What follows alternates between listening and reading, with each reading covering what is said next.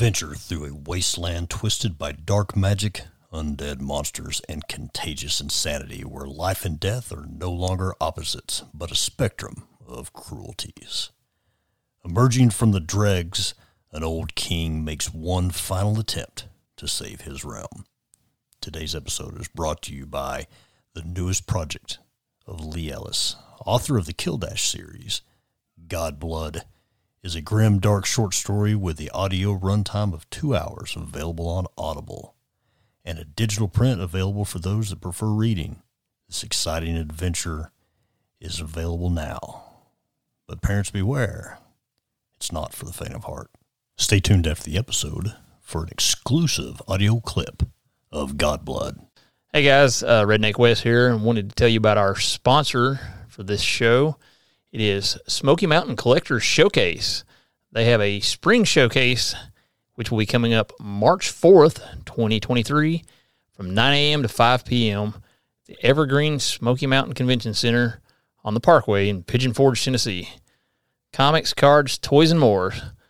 Come out and check us out. It'll be a great time. Guarantee you'll love it. Welcome to the Nerdy Old Men Podcast, the greatest nerd, geek, and pop culture podcast in history, with your host, Redneck Wes. He keeps screwing up, people. God. And that old bald man, Chad. Come on, man. This is a fun place. Don't be it. Hey, all you awesome nerds. What is up? We're back. We are back. Not 100%, but Wes we're is back. hacking his lungs up, which I did a while back too. It's there is something going on, man. Well, I had strep last week. It's not that. It's some kind of head cold. Yeah, there's something going on, but it's man. been, but it doesn't help that it's, 60 degrees one day and, Was it 30 the 35 next. right now? Yeah. And it was 67 yesterday. What Well, the they called crap? off school because of snow. It didn't snow, did it? No, but some of the, the Well, in the rural, in the mountains, like in schools. Sevier County, Tennessee, it's supposed to get like 20 inches of snow in the mountains there, but we're not getting anything here. Well, I know, but like up in Jellicoe and Wim, Hamersham, Those are actual places, by the way. Those Yes. of you that don't live around these parts. Here in East Tennessee, they are back in the mountains, so it is, I guess, the better part of Valor. Yes. Valor and Valley. Speaking of Valley, Stephen Valley is going to be on our show here after a while, talking about Rocky Top Game Con. Looking forward to that. Yeah, this is a good man. transition I had right there. Look at you. But anyway, so Okay, full disclosure, folks. we got new sounds. Chad's got new sounds on the board, so So before we get started on today's topic, let's do the news. I wish y'all could see how big he's grinning I right love now. my sounds. I really do. But anyway, so Wes, what's been going on in your nerd world? I've been doing a lot of reading, trying to work on a book for a friend of ours, Dan Payton. Yes, I'm actually reading through one of his books right now. So we're going to have him on absolutely. if I can get left alone to finish reading it. Yes, Dan's a great guy. But we're going to Very have Dan talented. on and talk about his book. I know he's got some new stuff coming out. does, yeah. So looking forward to that. Yes, look for Dan Payton stuff on Amazon. Yes. Go help out He's a great guy. He's a local great guy. independent artist. Great guy. But, just doing that and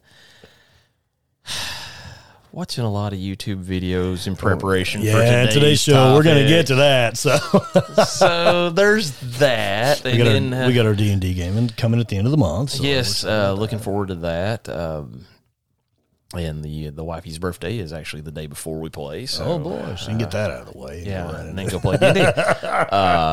But no, she's a keeper, so I loves her. Yeah, there you go. Get the bonus points out of the way. So. do the best I can. But it's just been trying to survive being sick and having to work and. So in other words, you've done no nerd stuff other than researching today's show. I managed to break both my tabletop and my DM screen minis at the same time. Got to figure out what's up with that resin, man. Yeah, I'm If you're a 3D printer, let us know what resin would make, 3D printer, what would yes. make resin prints so brittle. I honestly think I might be over curing them. I mean, like when I talked about breaking my brother's that you printed, I mean, I dropped it literally from like 2 feet. It was in my hand and maybe 3 feet, and I was holding it down, and I dropped it on vinyl floor, and it broke.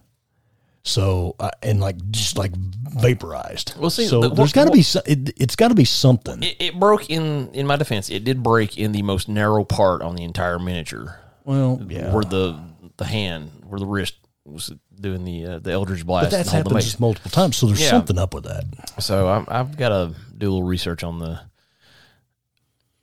resin curing. But I've been eyeing that Elegoo's new Neptune. Oh, he come in Max. all excited about that. Yeah. Dude, it's a huge printer, and like a teenage girl when the new boy shows up in the classroom. He is just out of his mind. It is a sweet printer. So, kind of looking. Here he goes. Yeah. See, folks, that's why he was complimenting his wife right before this statement. He's trying to butter. Hey, I have Christmas money saved up, so I'm like. That's good. No, so I'm kind of looking at maybe getting a filament printer just so I can do some bigger prints. Ender has their stuff on sale right now. Yeah, I know, but this is way bigger than Ender's. No, I'm just saying you were talking about a filament printer. Yeah. That's a filament printer. It is a filament printer. Oh, for some reason I thought it was resin. They do resin printers, but the Neptune line is a filament printer, and when you can print a full helmet. Nice. Instead of having to, cut it up and glue it together. Yeah. Ooh, and just some sweet prints. I've seen people printing. So Wes gets that, he'll just be driving around with different helmets on. Honestly, I would. He'll be working. Like I got Dr. Doom mask on. Somebody goes, excuse me, sir, can you tell me where? No, Doom cannot tell you. Got his Pepsi Polo on, and he's slinging drinks, and he's got his Dr. Doom helmet on. Frankly built. Frank has got a lot of videos, and that's one of the printers that he uses.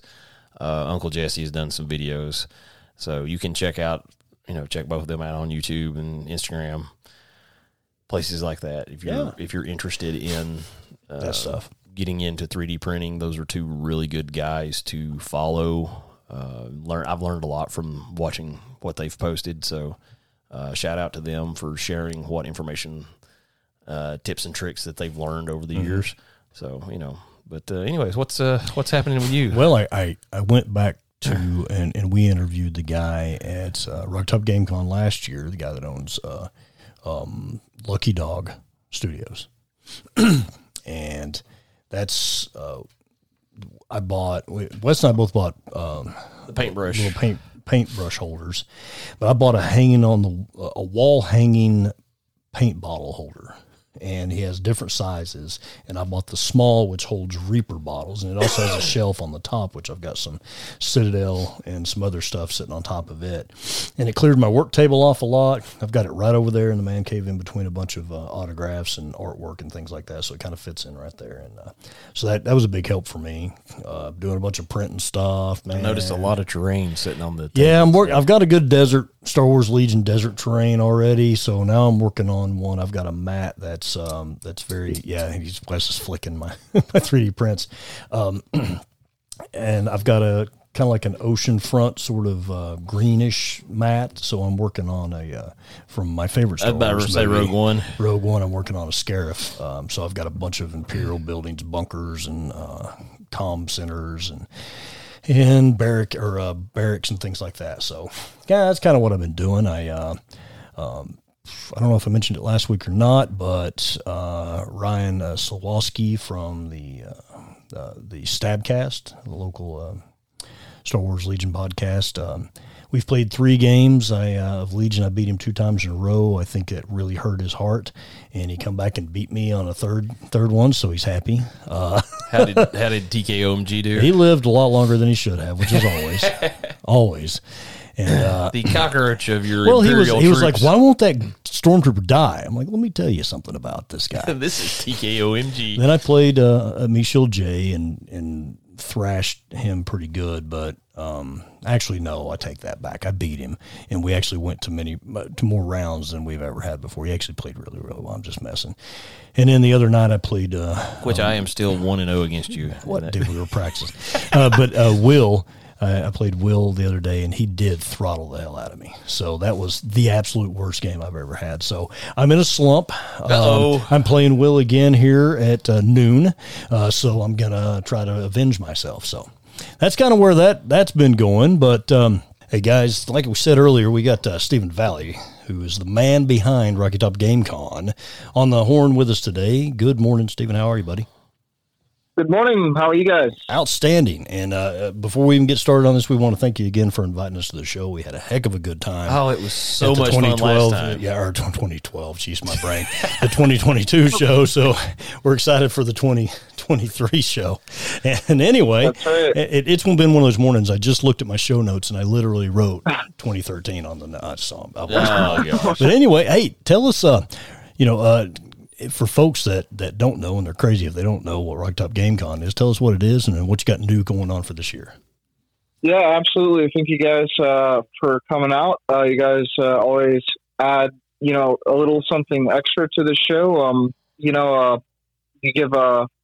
make the guests feel like guests, and the interviews are great. And I was just going back and listening to some of the older shows, and as far as getting a feel for the show, definitely recommend anyone listen to those older episodes from last year. I'll post them on my social media.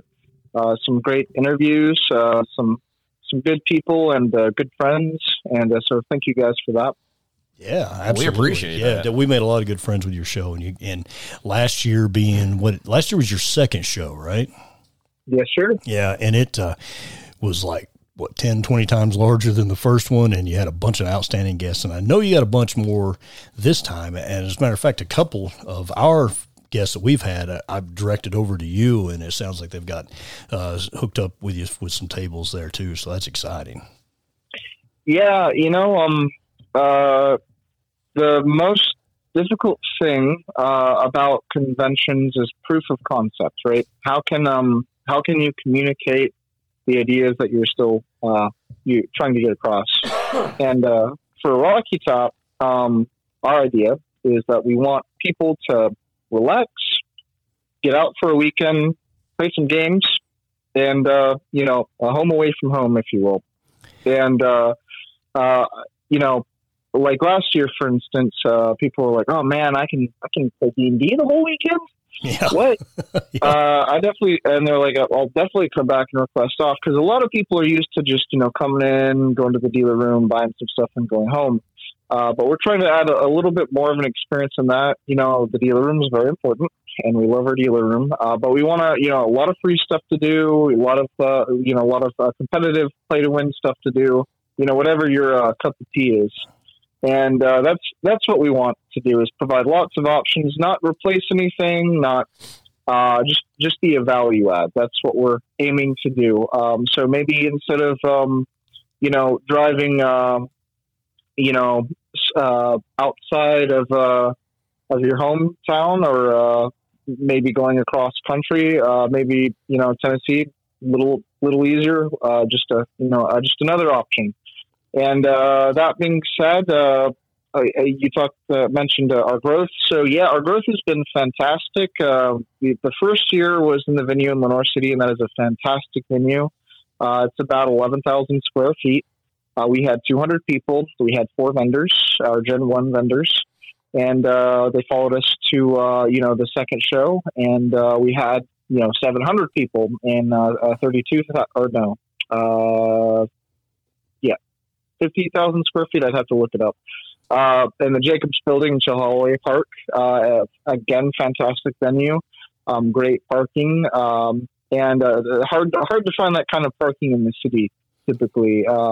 And it's great. They do the Tennessee Valley Fair there, and I couldn't ask for more. It was a balcony view, looking down and seeing the gamers, and then being able to spend money in the dealer room, and that was a cool sight, Steve. I gotta say that was really neat, because we were up there in the corner, and had a bird's eye view. Yeah, and our banner took up the entire corner, which was awesome.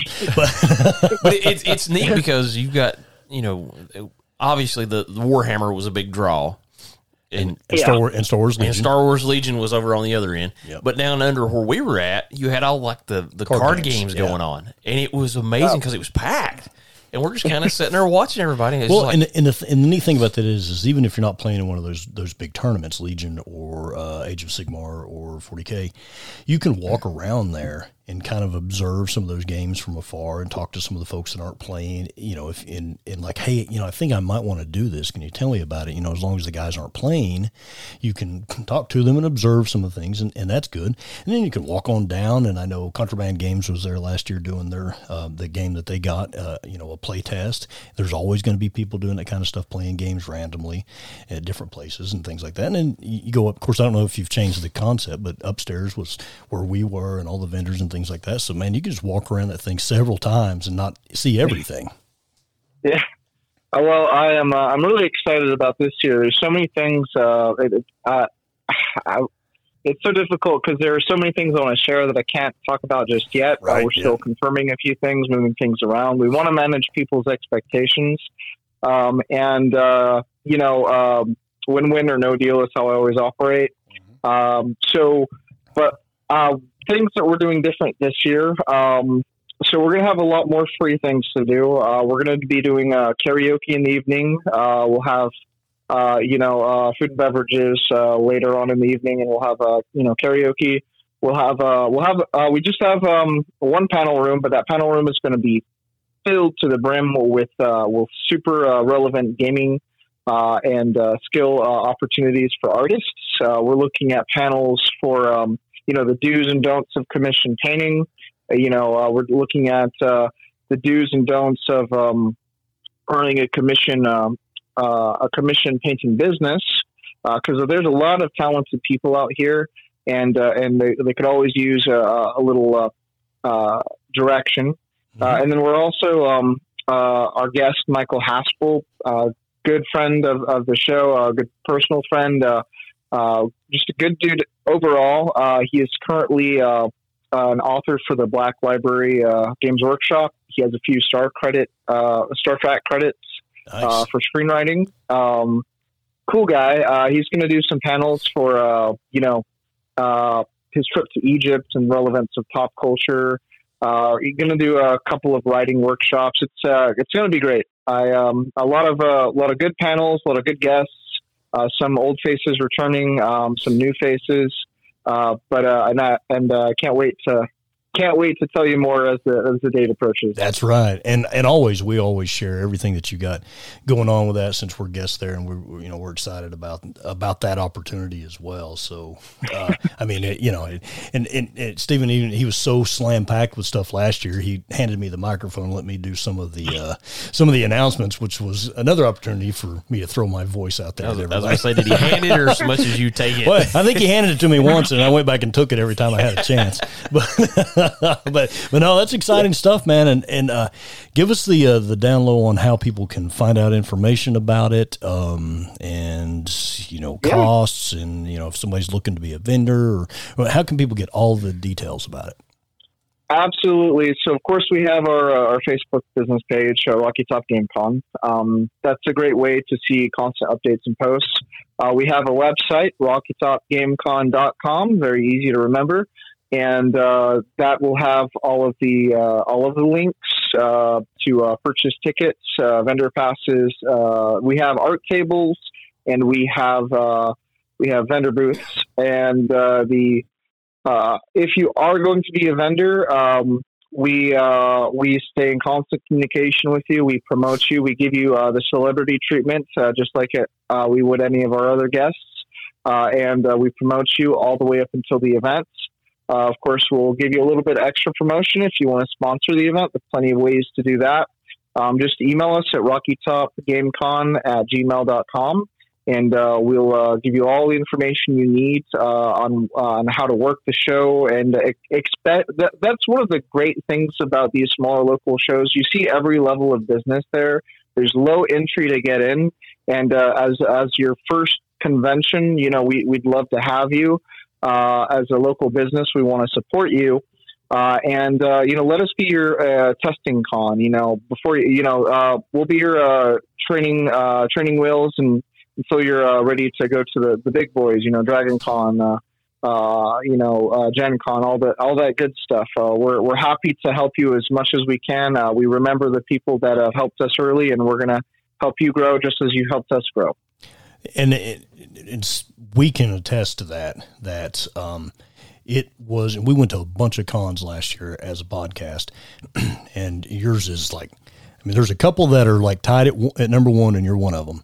And I truly mean that. Absolutely. Because you guys made us feel super, super at home. You let us do our thing. You let us help you, which is really what we love. We love to do that. And, so. And that was funny because it just kept, it started as something was like, well, let's just try to do this to try to help out. And the next thing, the scavenger hunt thing, it just got completely out of control. Everybody's like, hey, can I throw in? Yeah. So the whole point about this, before we let you go, buddy, is that just like we said when we did an episode with him early last year, before the thing, is that this show really is about bringing the community together, the gaming community in particular, and the gaming community, and it really does feel that way.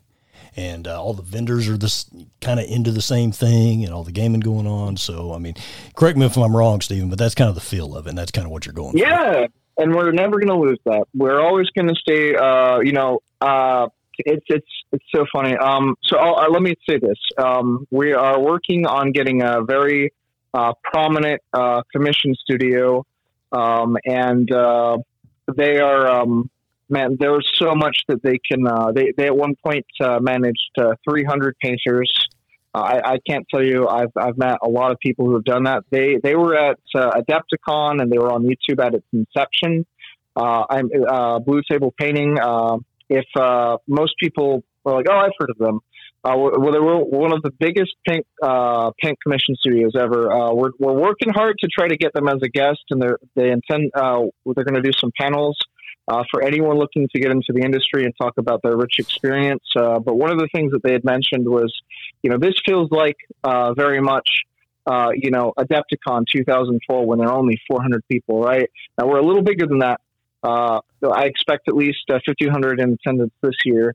We're a little bigger than that, but point is, it's just starting out as a studio for them. Like this kind of gets them back to the glory days, and I was honored to hear that. But that's huge for me to hear, and we never want to lose that feel. We always want to be open to help and open to working with people. Because this isn't as much as there's still a lot I want to do, just to bring more value to Tennessee and Knoxville and the Southeast in general. I also want to give other people the opportunity to get their visions and their ideas out there.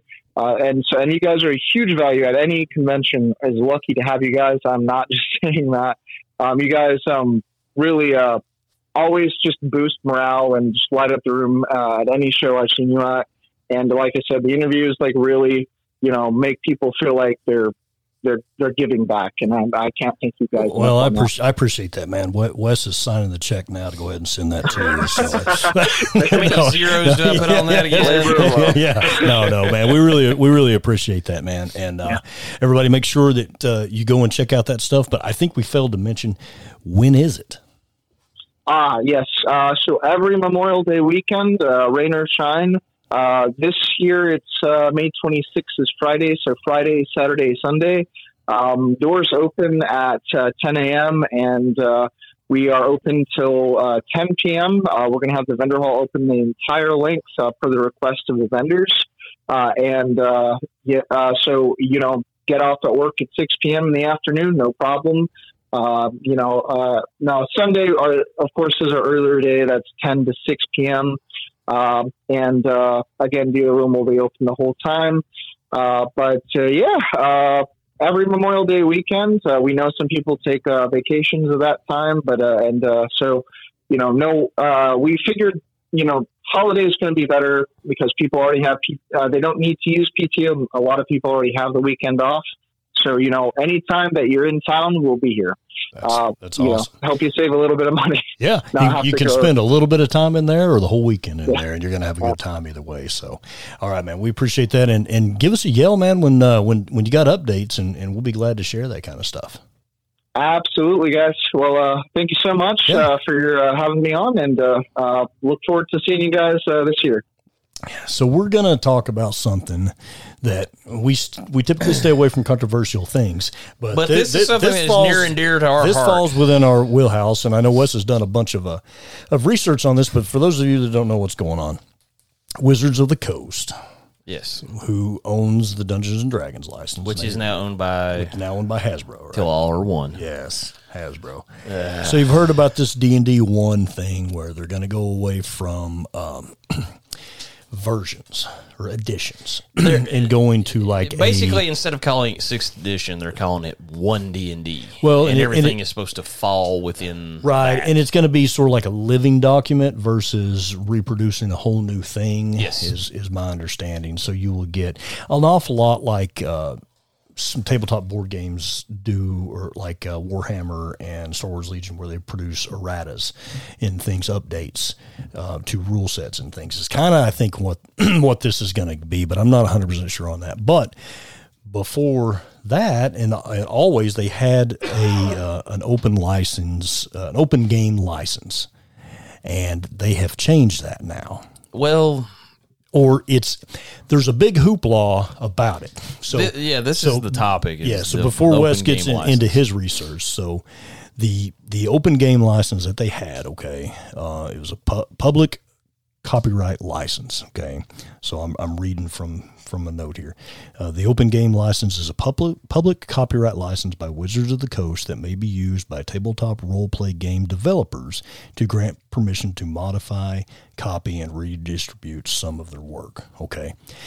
And what that is if you're making adventures like you have, like the website Dungeon Master Guild, you produce a homebrew adventure and you write it up and you make art for it or whatever, you can sell it there and say that it's compatible with Dungeons and Dragons. Basically what the open game license was doing was, if you were a third-party independent creator, yes, and you wanted to make something that was compatible, it allowed you to use the mechanics, yes, the D20 system, basically, is what it is, and say that it was compatible, say that it was compatible with Dungeons and Dragons. Dungeons and Dragons. And therein lies the problem, because this came out in 2000. And Dungeons and Dragons had kind of always been like an underground hobby. And it was waning a little bit for a while. And it was. And people like us who have played for a long time, we did a lot of homebrew stuff before we knew it was called that. It was our game. Yes. We were in the... Well, we did that because we couldn't afford... Well, we didn't have the resources. And they didn't have that many pre-made modules. No, I mean, they did have pre-made modules, but they were all from TSR. Yeah, and there wasn't a whole bunch. I mean, there's... Not like... six to eight of them. You jump on... Oh, now you can... Yeah, Dungeons & Masters Guild, and you've got tons. Well, I mean, there's Kickstarters, and people are just... But anyway, back then, we didn't have a lot, so we had PHB, the DMG, and the Monster Manual. That was pretty much it until later on when 3rd edition came out. Because Chad and I were 2nd edition guys, so we had pretty much 3 books. Yes.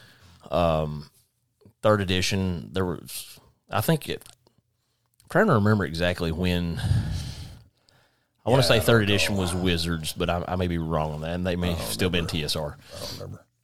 But 3rd edition, there was a lot more books starting to come out. Yes. But they were all official from Dungeons and Dragons. We'll just, air quotes, Dungeons and Dragons. Whoever owned it at the time.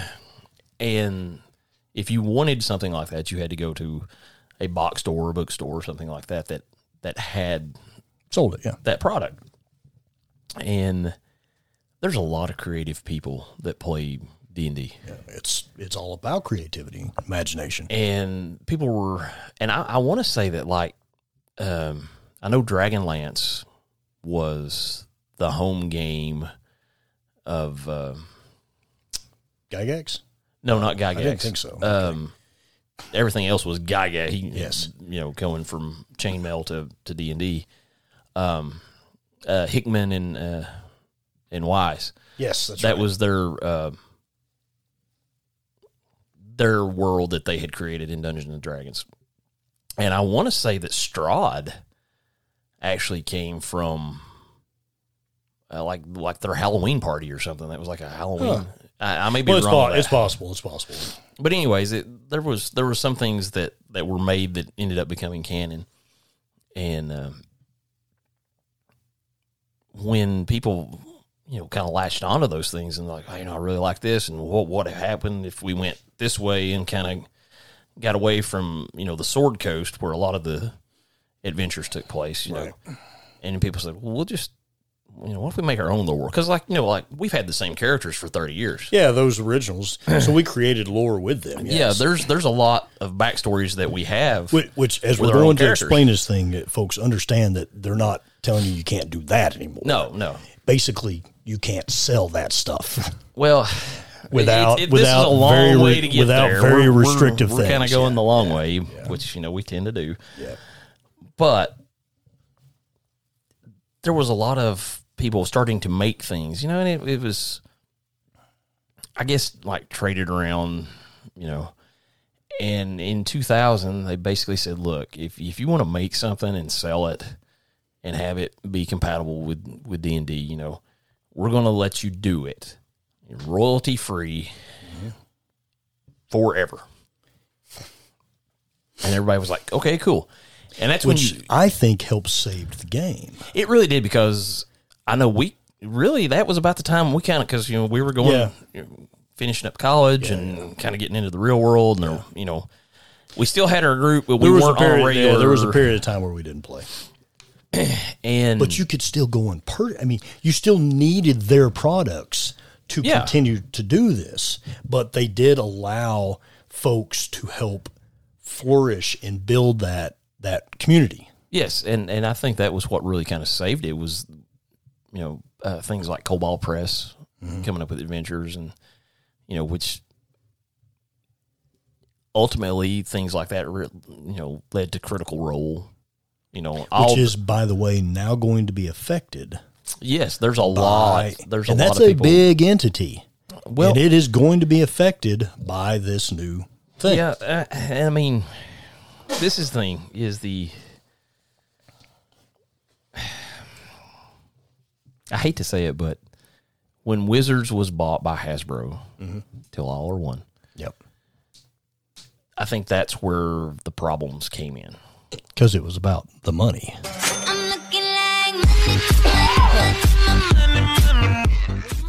And it is. Really, it's which it's okay. It is their intellectual property. Yes. Okay. So to play devil's advocate on that NBA side of my world, it is their intellectual property. Yes. But the righteous thing is to remember that it was the community that helped them stay alive, in my opinion. It really was, because, now it's cool to play D&D. Yes, thanks to a bunch of Hollywood influence, which is fine. But Stranger Things. If you want to look at it, though, it's the fans. Because the Duffer Brothers were fans. Yes. They made Stranger Things. Yeah, they didn't just, let's throw this in there. And I'm not a fan of Critical Role. I can't get into it. Yeah. But they are fans of Dungeons and Dragons. And it brought people to the game. Exactly. I guarantee, there's probably no real way to get a good statistical analysis of that, but I would like to know a rough number of people that, I would say half of the new players. How at did you least get half of the new players. Yeah. I would say Either Critical Role or Stranger Things. Something where it was a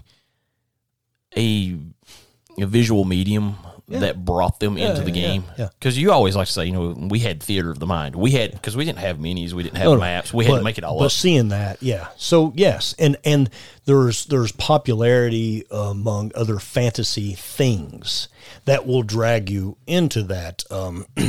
Just Lord of the Rings. Yeah, the Lord of the Rings stuff. But I'm talking about currently now, like Game of Thrones. I would imagine a bunch of people that were like got into the show also got into, hey, this is a game that kind of looks sort of like it. Yeah, it's like I can tell a similar story. But I think the point you're getting at is maybe Wizards or D&D, it's D&D corporate, now thinks that because of all this influence and it's built back up again, maybe we want to put the vice on this open license thing to try to make a little bit more money off of. Well, and I go back to Hasbro because I know Wizards, when they acquired them, because Wizards does the Magic the Gathering card game. Yep. Well, apparently they were kind of upset because they thought they were printing too many cards, causing that to, when you have oversaturation in the market, price goes down. Yes. So they're wanting to keep the price up. And at one point, I was reading some stuff online. Apparently, they wanted to sell off the Magic line, like just have it be its own company. Yeah. And it's like, well, no. Yeah. So, and going back to like the books and stuff, if you were playing, say, 3rd edition, about the only thing that the player had to buy was PHB. Yes. You didn't always have to do that. I mean, because somebody always had one. And usually it was your DM, and he had the PHB, the DMG, the Monster Manual, right. any other supplements. So really you had, call it one person. If you had a group of 5, had one person that was buying 3 to 5 books at, back then they were what, $20, $30 a piece? Yeah, probably. And then you might have 2, maybe 3 other members of the group that are buying one book. Yeah. And so it's like you can only get so much money out of that one DM. So, and it's still sort of the same way. And again, devil's advocate, I guess D&D is like, we need to get. How do we make this more profitable? Yeah, and are they wrong for that? It's difficult to say. If you're looking at it straight from the the financial side of it, no, because you're in a business to make money. Yes. I guess where a lot of people had problems was they made this open license agreement, which was known as the open license agreement. Yes. And it said in perpetuity, you can do this royalty free, make your stuff. Cool. Where a lot of people have really, lit the torches and grabbed the pitchforks and gone to battle is the fact that D&D corporate has said, okay, that contract that, because we made a deal. We made a deal.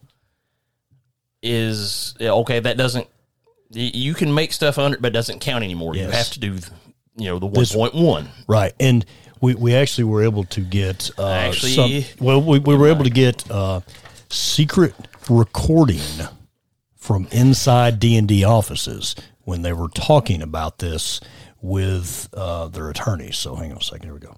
I am altering the deal. Pray I don't alter it any further. The guy sounds mean. I'm just saying. Yeah, it's very, very dark. Very dark. Vader-ish. But yeah, I mean, I actually have in my hands. There it is. A copy of the actual from open online. game license. Yeah. 1.1. 1.1, and I haven't got to sit thick. down and it's the original OGL. Yeah. Was 900 words. A legal document. A legal document that they came up with for the fans, so that they could create, was 900 words. Yes. This is 9,000. Yes. And it is 15 pages. Some of the things I've seen, it's like if you make over a certain amount of money, It's something like 25%. They're saying if you make over 750,000, Which there's not a lot that do. But however, there has also been rumors, floating around because in the agreement it says, at any given time we can change the agreement. yes. So it could go. What if you make 50,000? What if you make 20,000? Mm-hmm. It's if like, oh, we're making this much money off of this. Well, see, what it is they're saying that if you are a third-party creator and you are making content, that you have to sign this document in order to keep doing that. Yes. However, in here it's stated that if you create something and we don't like it, we can null and void your... Cease and desist. Yeah. No, we can basically say you can't do this anymore. That's what I'm saying. You can't do it. If you make something and we really like it, we can take it and give you nothing for it. Yeah. And that's jacked.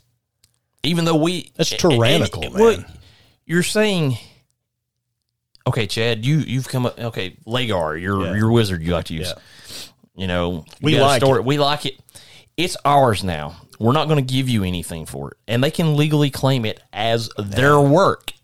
That's nuts.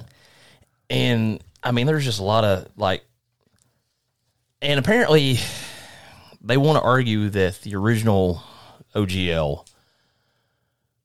was for PDF files. Because that's what but it's like as everything on the internet has evolved to where you've been able to do more. We never would have thought of something like Kickstarter. No. But what about those that do? Well, what I'm saying though is that was what originally what it was it was a printed or printable PDF, that you could, I'll sell it to you for $2 or whatever the price was. You download the file and print it out, and then you're using this as part of your game. Yeah. There's a lot of gray area as far as will it affect online content, because from what I've read and seen, like the videos fall under fan content. So it's something different than the OGL, supposedly. But I mean... Well, yeah, but I mean, I guess they're really talking about, like, making adventures and saying that it's... Well, see, there's things that are online that have, started off as fan art. Yeah. Story has been Do we around. think that maybe they just jumped too far ahead on this thing? Because I don't think I mean, dude, Google D&D OGL. Oh, gosh. And, I mean, it's pages of stuff. And if you go to any of the social media that deals with that, I mean, if you go to the official D&D social media page, like Facebook or whatever, and the comments are, no matter what the post is about, the comments are filled with people just raging about this. I was looking at just different articles and stuff, and I mean, I found stuff from writers like Christian Hoffer has done several articles. He's a freelance author and has done several talking about the future of of RPGs and how the open game license is going to affect Dungeons and Dragons. People are wondering, what's it going to do to Critical Role, because like adventures that they've come up with and they've played, and like I said, it was that gray area because they were doing it online, but they've published books. They've self-published some stuff. They've published some stuff through Wizards. Mm-hmm. It's like the stuff that they've self-published though has been, put into canon. So are they going to be able to backdoor it? Are they going to be able to keep doing Critical Role as it is now? Because I mean, basically they're telling people, if you want to do it, you have to sign. And if you sign, you're signing away all creative control.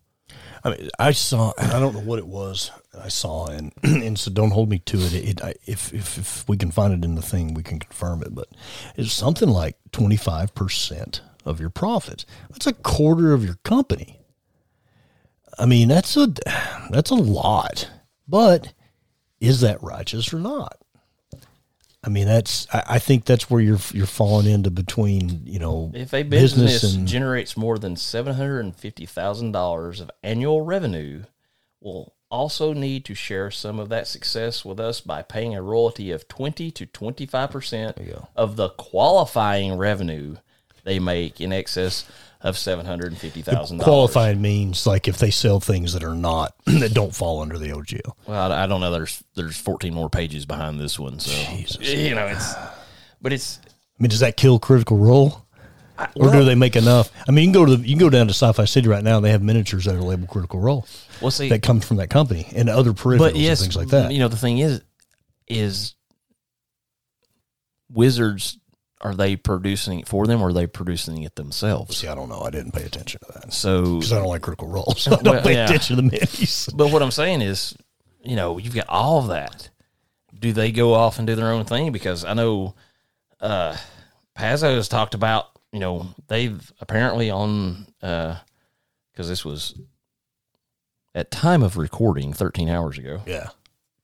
But Pazzo, who does Pathfinder, which is basically 3.5, a different version of Dungeons and Dragons. They use the same mechanics. It pretty much is, yeah.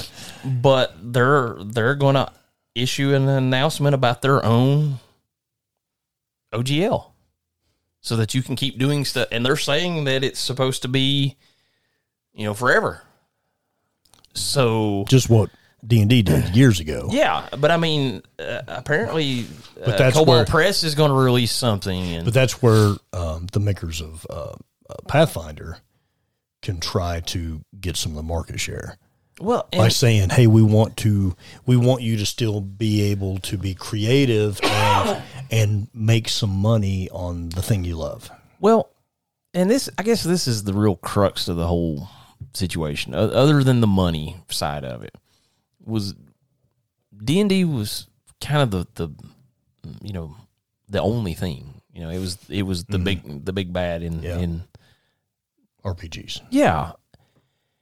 And you've had things like Pathfinder and different, I hate to call them clones, but similarities. Yeah, they're basically they're all based off that design. But I know this is going to sound blasphemous, but there are actually better RPGs than mechanic wise than D&D. Pathfinder's one of them. Pathfinder's action economy. Style versus the way that D&D does is I can't remember exactly what it was, but it tells you how many things you can do per round, and that kind of gives you a little bit more, I guess, control of action economy. But anyway, about Pathfinder, but the point is that you're right. There is some improvements on it, and I do we think that this is going to stand? I don't know. I don't know, because I have read that. How arrogant is Hasbro? Well, Hasbro, I don't think has officially said anything, and there's been some funny videos made, where people are like, as Wizards, because like, man, everybody's upset. We need to say something. Hasbro, nah, we're good. We don't. Yeah. And I think it's one of those things, not understanding how passionate the fan base is towards this property. You're absolutely right. And I mean, they're getting tons of backlash, but see, they were supposed to announce Thursday. They were supposed to make an announcement about OGL 1.1. Yeah. And they were just like, no, we're going to push that off because the fan backlash was so. Road, But Hasbro is screwing things up as a whole. And like they normally do. Yeah, we're not going to go down all the way down that rabbit hole, but one. Toyman Terrence posted the picture in our D&D group last night of the Dungeons and Dragons action figures that he ordered. They're really cool, but Hasbro says we're getting away from plastic. So Terrence is a non-opening collector. Yes. Okay, so he leaves them in the package. It's all good, but he'll never see the toy. It's beautiful artwork. But they could have put a rock in there. That's what he said about Avenger. He said, it's awful heavy. He said, it could be rocks. They could have put a rock in there, and you never know. So you're sort of alienating people on that are, and I saw a ton because I follow a bunch of these toy collecting things. Huge backlash on that, and now they're going into they're waking the dragon for a lack of. I mean, for There to was intentionally be actually- punny.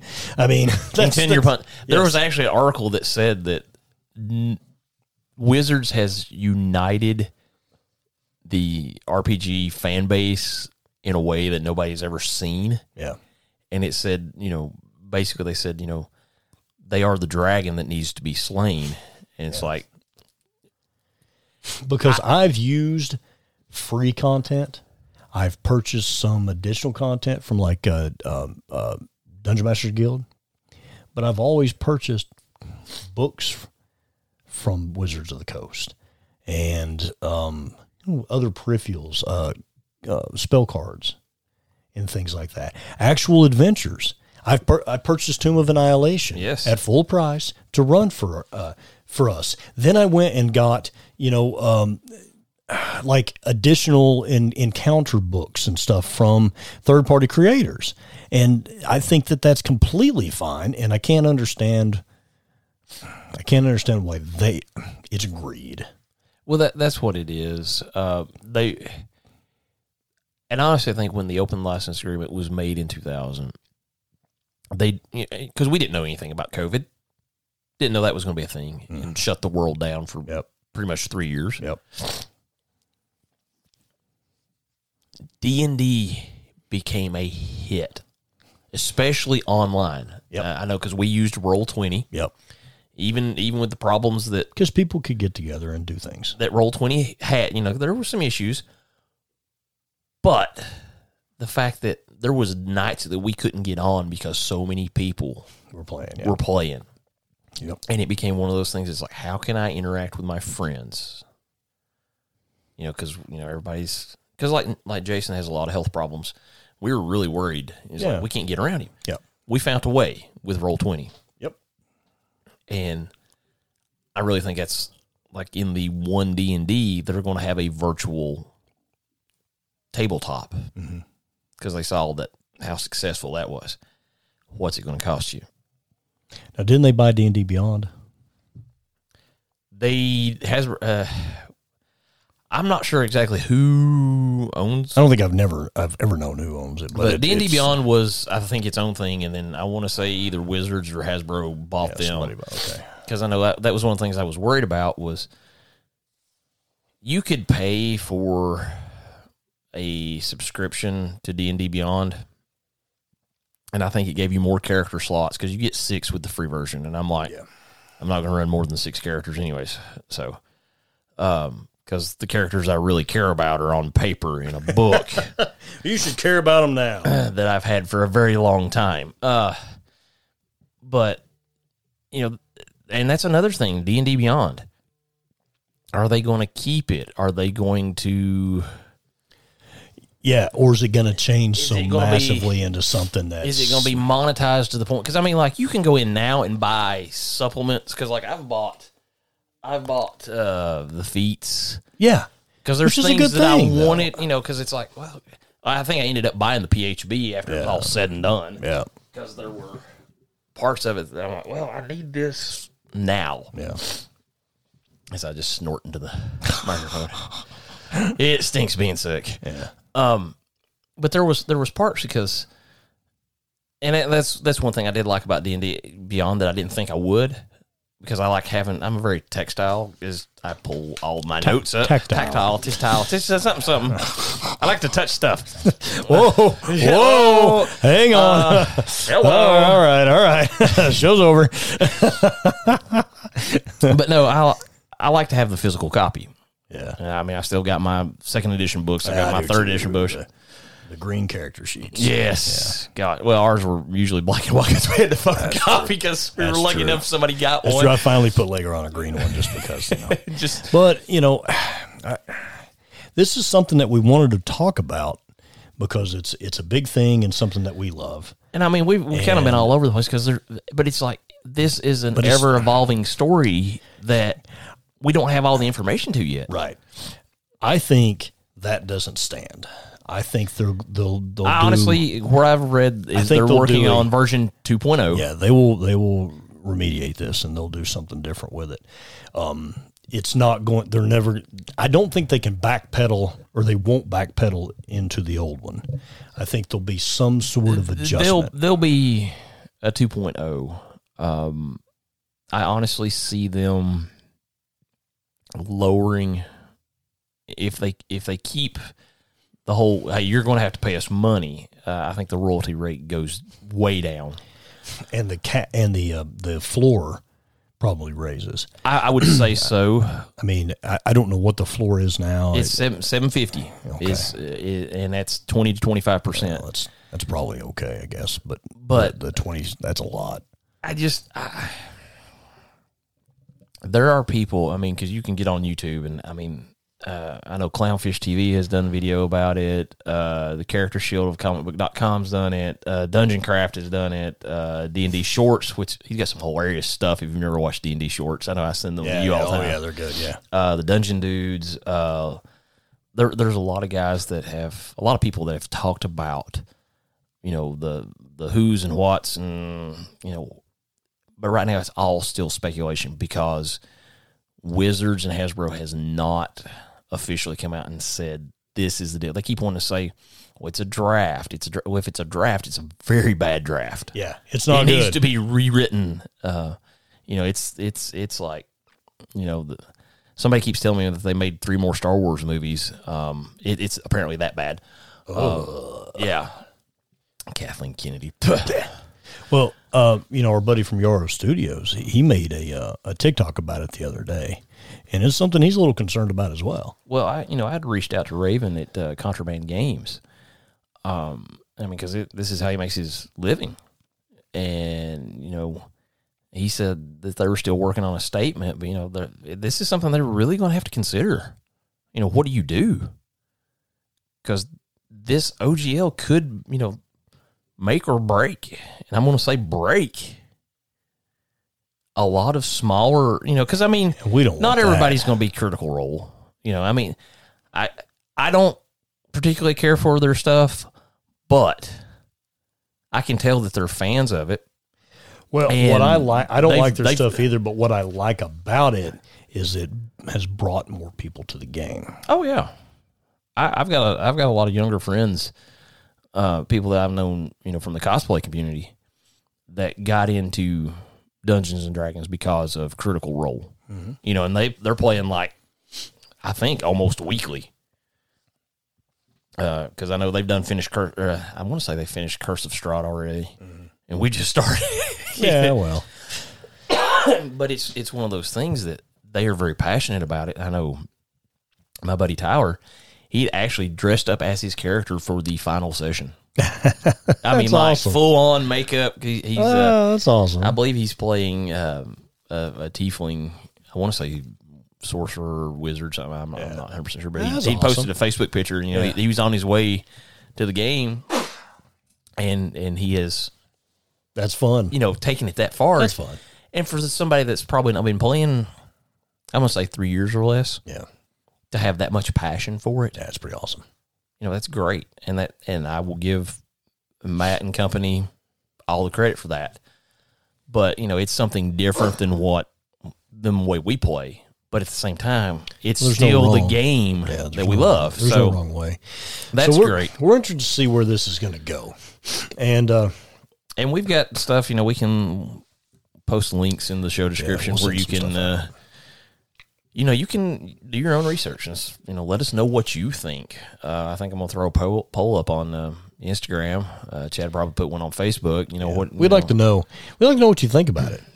And I know we have some content creators out there, and I imagine you got a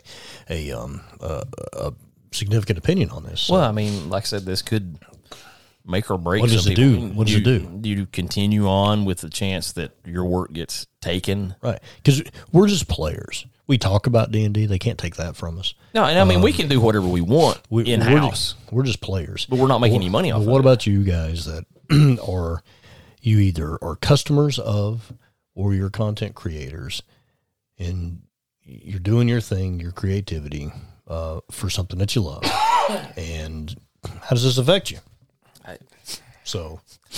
We'll revisit this. This is going to be, a 2-part episode, maybe even more. We'll revisit this and see what's up. It kind of got released in late November. It kind of got leaked. Yeah.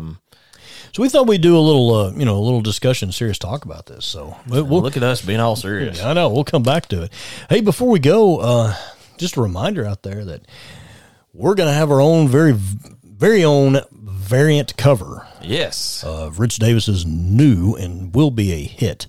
Prometheus in Chains. Prometheus in Chains. And if you go to our social media, we've posted the preliminary artwork that was created from a fantastic artist from Rich Davis's team. And it's got Wes and I on the cover of it, working on the Frankenstein monster. Yeah. So if you want a copy of that, we're going to try to pre-sell some of those, or pre-sell those as soon as we get all that figured out and things finalized with the publishing company. It is going to happen, but we're gonna hold off and we're looking at early May. Yes, but we may do pre-sale before that. There's going to be 100 issues. And so that's very limited run. 100 issues, and that is all. And Rich Davis's variant covers, they go. Yes. People love them for his books, and that happened for the Cult of Dracula. So this will happen for Prometheus in Chains. And if you want to know more about that, Prometheus in Chains, listen to last week's episode with Rich. It's a fantastic story. It's very deep. It has a very, very deep meaning for him. It's very personal. So if you have not listened to it, you need to go back and check that out because it's a good thing. It's a really good thing. So, but stay tuned with us. We've already had a lot of people say that they want copies. We're going to have them. We'll even get them signed and stuff. Yeah. Rich will sign them. We'll sign them if you want to. But we're going to talk about that between now and then. That way people don't forget. And we'll keep you updated on all that kind of stuff. And, absolutely. But go check out that artwork and things. And then let us know if Hasbro's jacking stuff up or not. So let us know what you think about that. We'll find out. So until next time, it's Old Ball Man Chad with the one and only, the Research King, Redneck Wes. Yeehaw.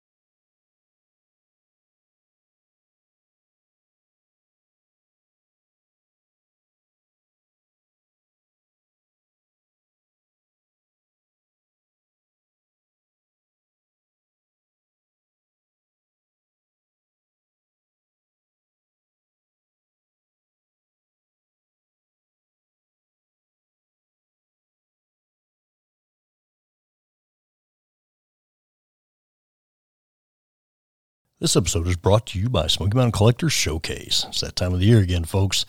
A show for all things collectible in the heart of the Smoky Mountains. The upcoming show is the Spring Showcase. It is March the 4th, 2023. The time is 9 a.m. to 5 p.m. at the Evergreen Smoky Mountain Convention Center on the Parkway in beautiful Pigeon Forge, Tennessee. Comics, cards, toys, and more. And now, a sample of Lee Ellis's God Blood. Came up for Rogot's belly. He parried, elbowed Garagot in the teeth, then slammed him into a tree. Through the tree, and out the other side, and into the dirt. Splinters fell all around, and the severed tree came falling, crushing a giant mushroom to the earth. Garagot kicked Rogot, and he went soaring, flipped backwards and crashed down 20 paces away. The Mushroom King was up and after him. Rogot grabbed his axe, pulling up a handful of leaves with it, and leapt to his feet. Their weapons collided, and they were at it again, snarling, hacking, shoving, and punching, god blood thumping in their veins. Garagot thrusted the flat side of his blade hard against Rogot's axe, pressed him back, then shoved a crust-covered finger deep into Rogot's ear.